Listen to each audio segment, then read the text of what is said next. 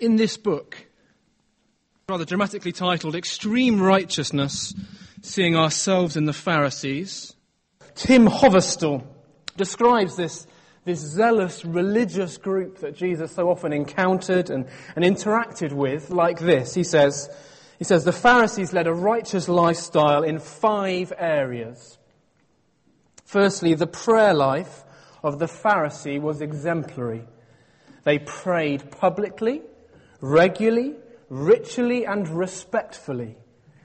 They not only prayed, but they fasted as they prayed. Second, they lived consecrated, separate lives. The very name Pharisee, according to the most common derivation, he says, means separated one.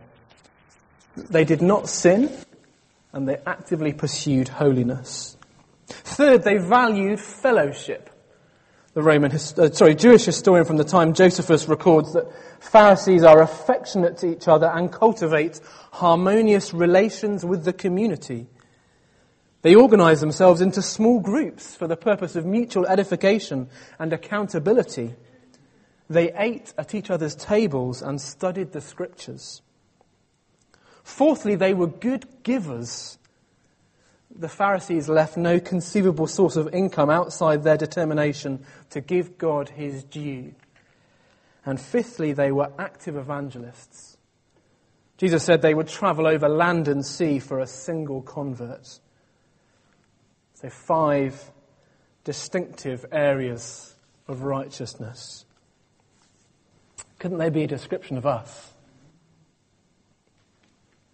If you're here as a guest or a visitor or brought along by a friend or maybe just looking in on Christian things, doesn't that description I've just given there resonate in so many ways with what you think the Christian faith is all about? Moral people, people who pray, who live differently, who value other believing friends, who give charitably and so are keen to tell others their message. It makes me feel nervous.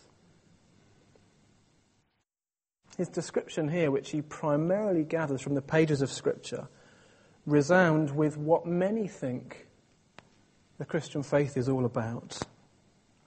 Now, as we were saying to the children, those things in and of themselves are not bad things. They are good things. And more or less, they're part and parcel of what's expected as we follow him.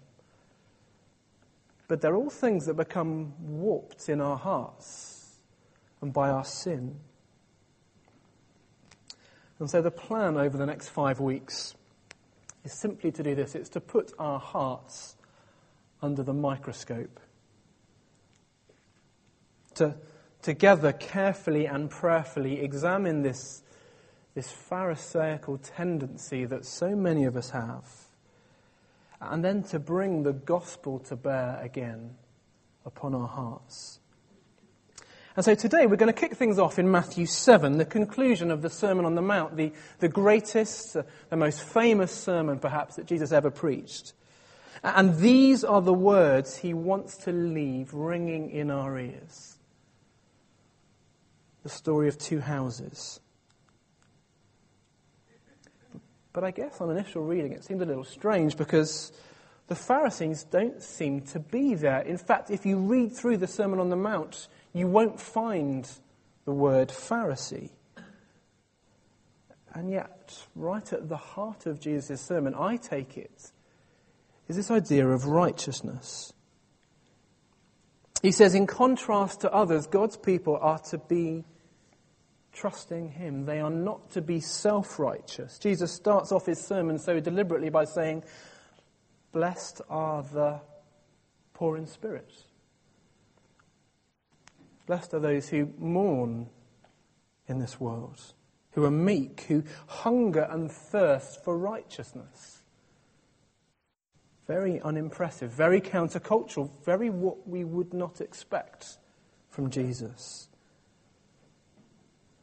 He's talking about true righteousness and false righteousness. And so he starts to make the point. He redefines these 6 commands that zealous religious folk could and were keeping and ticking boxes. And he raises the bar to show them that they can't and they weren't. They're not really righteous. They look the part. And then he highlights the outward show as the sermon develops. He says of these hypocrites, they're just doing righteous acts, but they're not authentic. 6 verse 1, be careful not to practice your righteousness in front of others to be seen by them. If you do, you will have no reward from your Father in heaven. So don't announce your financial giving with a great drum roll and a fanfare. Do it in secret. Don't pray so that everybody else can hear you and see you and be impressed by your eloquence. Rather, go on your own into your room and talk to your Father in heaven and say to him, forgive us our sins. And don't fast and tell everybody about it. It's just between you and God. So I take it right through the sermon, you've got these different kinds of righteousness, these alternatives. It's a self-righteousness that Jesus says has received its reward in full already. It looks clean and great on the outside.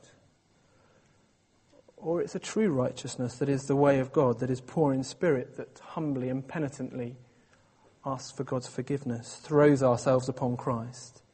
And he says, don't be those who are externally impressive and intimidating, but be those who follow after God quietly. Trust him. Trust his righteousness. And these hypocrites, as Jesus refers to them again and again, well, as Matthew's pages turn, they are given a name. We see their faces. You can look at it later in chapters 15 and 22 and 23. The hypocrites, Jesus explicitly says, that they're the Pharisees, the teachers of the law. But why does that matter for us this morning? Well, because when you reach the end of the sermon and he talks about two houses, two options, then what are they? Is it simply obey Jesus, work hard, put in the effort, build on him, and you'll be all right? So the flip side being house on sand, disobedient, bad people. That's often how it's read. But it seems to me if we've read the entire Sermon on the Mount, then the house on the sand is actually those who are self-righteous. The ones who think they're okay because of what they do. The house on the sand, that's the hypocrites. The house on the rock are those who build on Christ, who are poor in spirit, who mourn over sin, who have a true righteousness. The two houses aren't religion and irreligion, or a good life and a bad life. No, it's built on God's grace, on what he's done, or build on what you do.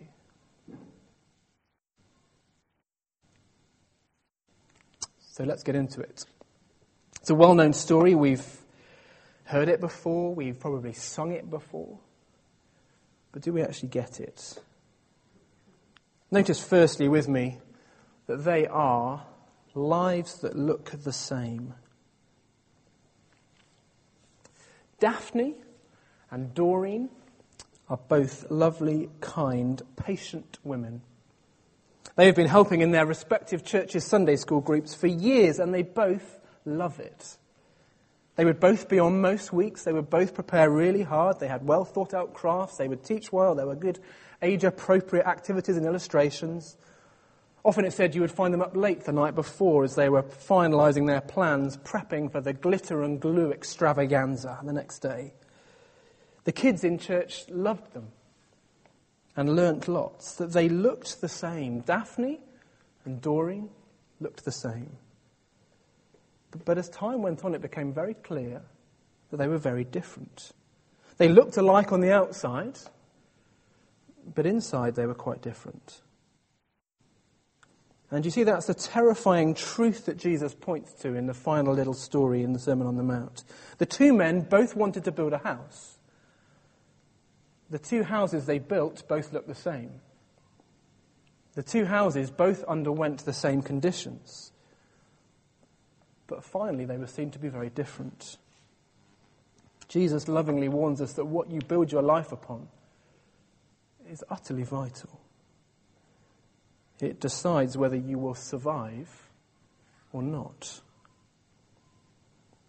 What you build upon is vital. There's a famous story of an architect, Frank Lloyd Wright, who was given the challenge of building the Imperial Hotel in Tokyo. I don't know if you've heard of it, but he seems to be the exception that proves the rule, which are always dangerous with illustrations. If you're an earthquake buff, you will know that Tokyo is one of the most earthquake-prone cities in the world. And yet Wright's perhaps counterintuitive work showed that to deal with the shaking land, the solid foundation was actually built on a layer of soft mud. It floated. It meant it was a shock-absorbing thing. It was a solid support for the building. So soon after the hotel was completed, there was the worst earthquake in 52 years. And it worked. It remained standing. That was the exception. Jesus' parable perhaps was cultural. Perhaps we need in Japan to contextualize how he would tell this. Because the story here is quite different. To build on mud, on sand, would leave you flattened and destroyed. The picture he paints is a very everyday one. It's normal. It's a country where flash flooding would happen. It wasn't uncommon. There would be vast amounts of heavy rainfall over a short period of time, and so on hard, compact, dry land, it would flood. The water wouldn't be able to seep into the ground. Water that instead of bringing life brings destruction. And if you don't have the right foundations, so it ends in disaster. The two houses looked identical, but it turns out they were very different. The two lives were very different. Secondly, a life built on Jesus will last. Verse 24, therefore, everyone who hears these words of mine and puts them into practice is like a wise man who built his house on the rock. The rain came down, the streams rose, and the winds blew and beat against that house, yet it did not fall because it had its foundation on the rock. Notice with me, unless Jesus is who he says he is, this is utter blasphemy. He's not just a nice religious teacher who says, here are my thoughts on life. To take it, see what you think, hopefully it's helpful for you. No, he's saying this is the way to live, the only way to live. He's remarkably intolerant, isn't he? There's an irony because many people love the teaching of the Sermon on the Mount. That they love the ethics that he outlines here. It's almost universally admired. But then there's a selective deafness for the end. Because this bit is edited off. Jesus doesn't just say, take it or leave it. He says, you must take it. You must listen. It is the most important decision you will make in all of your life. Maybe that's you at the moment. You're thinking, who is this guy? I'm not quite sure what to do with Jesus. I can't quite pigeonhole him. I'm not quite sure what to do with his words. He is something of an anomaly, an enigma to me. Friends, if that's you, his words aren't just the words of a great moral teacher, although he was that. His words are the words of God. He doesn't say, listen to me and build your life on God's words. He says, listen to me and build your life on my words. It's striking. We would do well to be reminded what C.S. Lewis, the famous author and lecturer in Oxford, many of you will know, famously said about Jesus.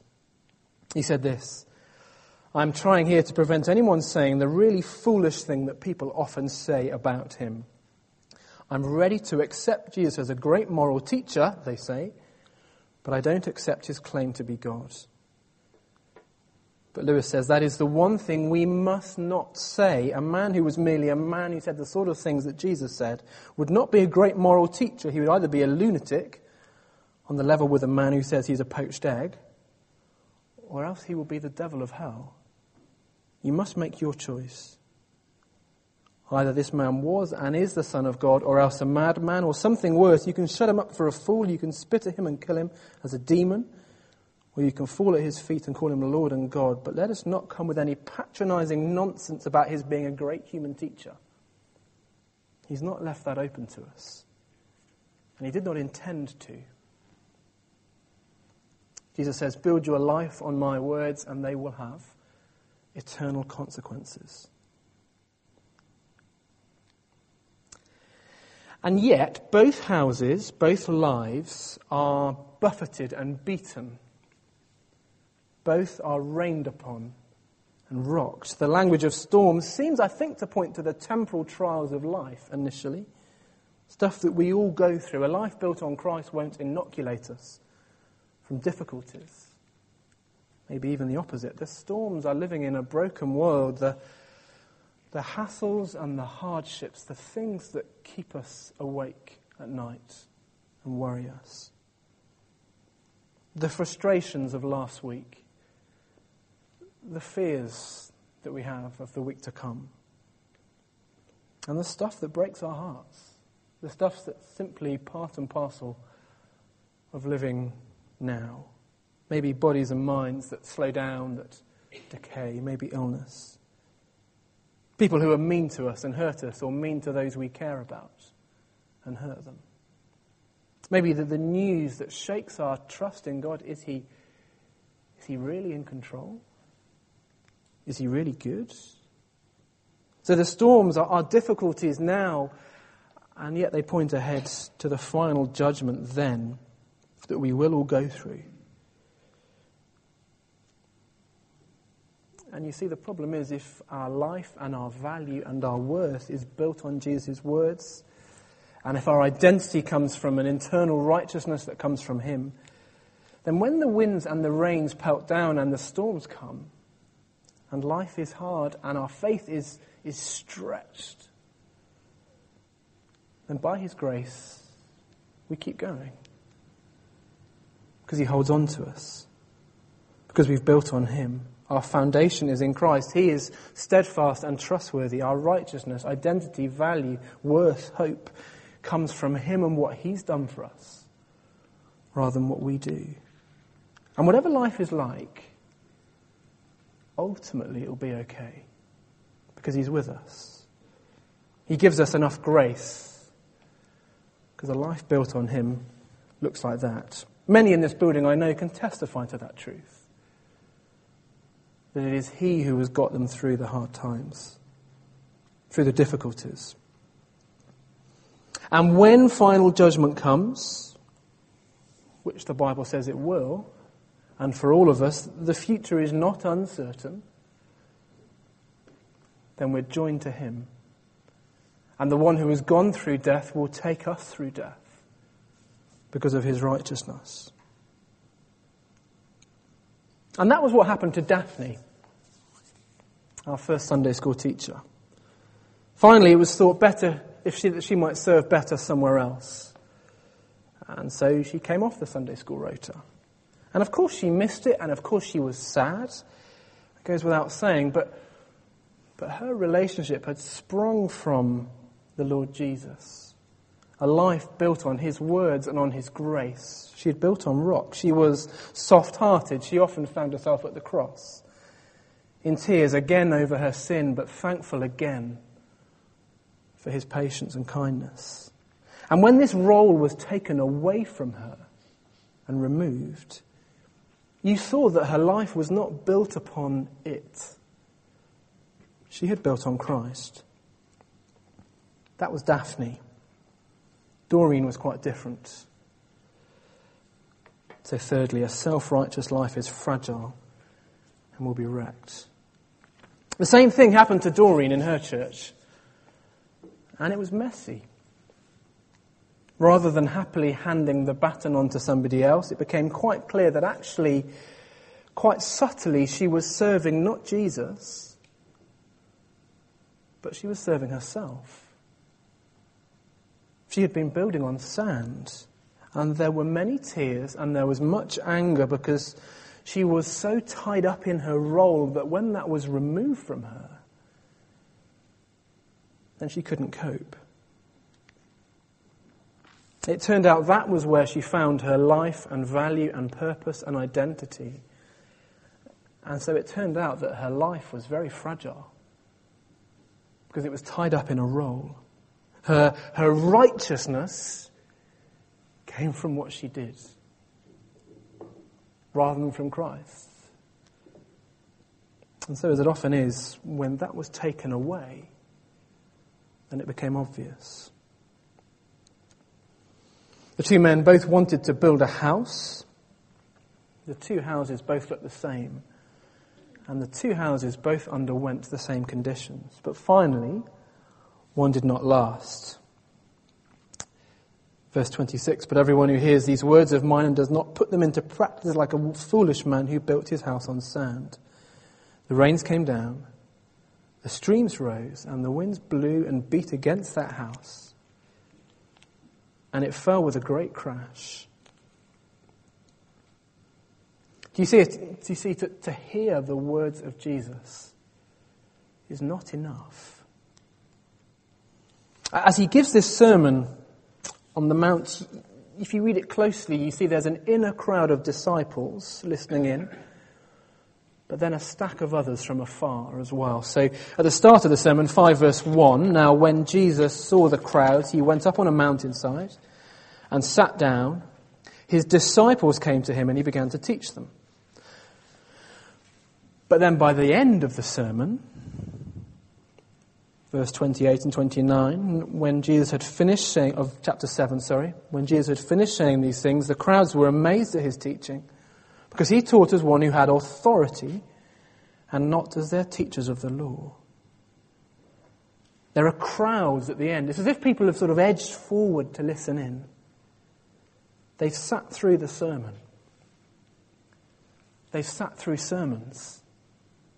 And they've taken notes. And they've listened. But that's not enough. Will they build their life on Christ? And it is so easy to build on externals. Don't you find that? Seeking to be noticed, to impress others through giving, through praying, through singing, through serving, whatever it may be for us. But that kind of a life is so brittle. It's fragile. It's like a delicate china cup. So breakable. If you find your value and worth and joy in playing the violin on a Thursday, but on Friday you break your arm, then it's gone. And we define ourselves by externals, by what we do, by impressing others, and so we have fragile, anxious lives. It's one of the things we're going to see over the next few weeks, that if you're defined by what you do, then to be honest, what others do matters. Because almost subconsciously, we're always comparing ourselves with others. We've got this pecking order. We've got a ladder. Where are they? Where am I? We're insecure and anxious and fragile. Why were my efforts not thanked when theirs were? Why did everyone rave about their Bible study when it's obvious that mine was better? I wish I was as good at them at baking. I can't believe they were asked to serve again when it's clear that I'm more gifted than they are. When it's all about externals, life is fragile. And we live like hypocrites and Pharisees. Very practically, it's one of the reasons I take it we don't pass a plate around on a Sunday morning. If you would like to give, that would be great. That there's a form at the back, there's a box, do it in private. But I remember when I was a teenager, being in a church where plates were passed around, and I was always very keen to subtly glance over and see who the big givers were. And to maybe give it a bit of a rattle when it came past me, to give the impression that I was giving more. We can kid ourselves, but to hear these words are not enough. To sit in church week by week, to listen to sermons, to give money, to read your Bible, to come to First Tuesdays, to be on a rota or 4 is not enough. It's the wrong thing. We need to build our lives upon Christ, upon being poor in spirit, often finding ourselves at the cross, often in tears over sin, but often thankful for his grace. And it matters. It matters because finally, when the final judgment comes, if we've built on sand, it won't last. The winds blew and beat against that house, and it fell with a great crash. It's interesting, if you just glance back a few verses as well, you see very similar things. It's astounding in verse 19, he can talk of false prophets, people who speak on behalf of God that do not bear good fruit and so are cut down and thrown into the fire. Or again, 21 to 23, there are people who have productive, prophetic, miraculous ministries. But verse 23, I never knew you. Away from me, you evildoers. Who are these people? I take it they are people who can talk the talk and walk the walk. But they've built on sand. They've built their lives on what they do rather than him. Now, I need to come clean. 2 reasons why we're looking at this, why I'm undertaking this kind of a series. Firstly is because whatever church I'm in, I meet people who confess to struggling as a Pharisee, with a sort of moralism and a legalism. This ladder that we place ourselves on as we compare to others, this external righteousness. But secondly, I know my heart too. And however often I speak on the Pharisee and the tax collector in Luke 18, or the older brother in Luke 15, wherever it is, I'm still the Pharisee. However often I come back, too easily I'm like Doreen. My heart veers like that, veers towards legalism. It was Martin Luther that said that external religion is the default mode of a human heart. That's what our default mode is. It's like a computer that operates automatically into default mode unless you deliberately tell it to do something else. So Luther says, even after you become a Christian, your heart will go back to operating on other principles, deliberately, unless you put them back to the gospel. Even after you become a Christian, your heart will go back to operating on other principles, unless you deliberately, repeatedly set it to gospel mode. Perhaps it'd be good over this week in home groups, if you're in a home group, to have a think through, why does my heart do that? I think there's something in our wiring in Adam that we do that. Perhaps it's pride. It means that we don't think we're as bad as we are. Perhaps it offers a sense of control where we think, well, I've contributed in some sense, so I'm not truly indebted to God, and therefore there's a limit to what he can ask of me. Whatever it is, though, as Christians, we must be aware of it and repent of it. Because building on sand is dangerous.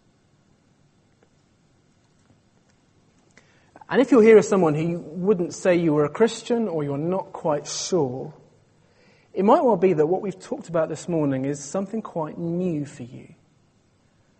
Because up until now, you thought being a Christian was about doing those things. Keeping your nose clean. Racking up enough reward points for God so that he will let you into heaven finally. Being righteous. Being good. And yet I hope you've grasped that it's not about that at all. These Pharisees, these hypocrites that Jesus talks of, well, it becomes clear that they were far from God. True righteousness isn't about what you do on the outside, but what he does on the inside.